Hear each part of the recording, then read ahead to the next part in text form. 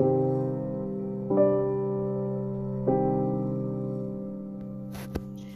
fam, welcome to another exciting episode on Life with Queen Esther, and also welcome to the grand finale of our 30 Days Grateful Challenge.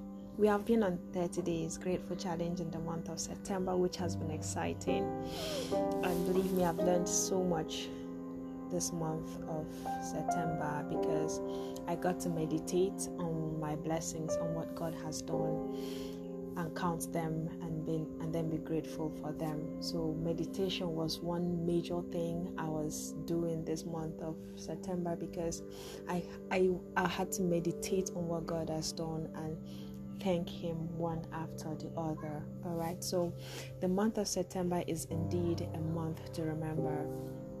And yes, I learned two major things this month during this gratitude challenge, what I want to share with us today. And the first thing I learned was contentment. I learned contentment. God taught me contentment in this month of September. He taught me how God has been so faithful and we just take Him for granted sometimes. And also I learned that, look, I'm contented where I am. And I'm contented with what I have because I know God loves me so much and I can never have any reason to be bothered because He's got me. So it taught me contentment, and it gave me peace. You know, one thing about contentment is that it comes with peace. You have peace when you're contented. You don't subject yourself to unnecessary pressure. So when you're in the place of contentment, you're in the place of peace. And once you're there, you know what happens. All right, so this month I've learned contentment, which is number one thing I learned this month of September. All right, and then another thing I learned again is faith. You know, it strengthened my faith. That's what I'm trying to say here. Gratitude strengthened my faith in such a way that I know God is going to do this. I've been counting my blessings. I've been meditating on them. And these are testimonies. These are track record of His faithfulness. So I believe that He's going to do whatever I asked Him, whatever I desire. God is going to do it. I am confident about what He's going to do. He has never failed me and He will never fail. So that is what this gratitude taught me. It taught me contentment. I learned contentment. It also boosted my faith. It strengthened my faith so much. I am so unbothered because I know God is going to do it. I'm not worried about anything no more because I'm in a place where I know, look, God is going to do this. If He doesn't do it, then it's not meant for me, but God is going to do it. I have faith. I believe in Him. He has done it before. I can see the evidence of His faithfulness. So I believe that He is going to do it. So that is one thing gratitude taught me. You know, I learned to be intentional about being grateful, which has taught me contentment and also boosted my faith. All right. So I don't want this to end in the month of September alone. I encourage everyone to cultivate this habit of being grateful. Let this be a habit. Let this be a lifestyle to every believer, to remain grateful at all times, to take a pause and count your blessings, meditate on them, and thank God for them. That helps you to know that God is going to do much more than you have asked. So it strengthens your faith, all right? It gives you hope. So gratitude gives you hope.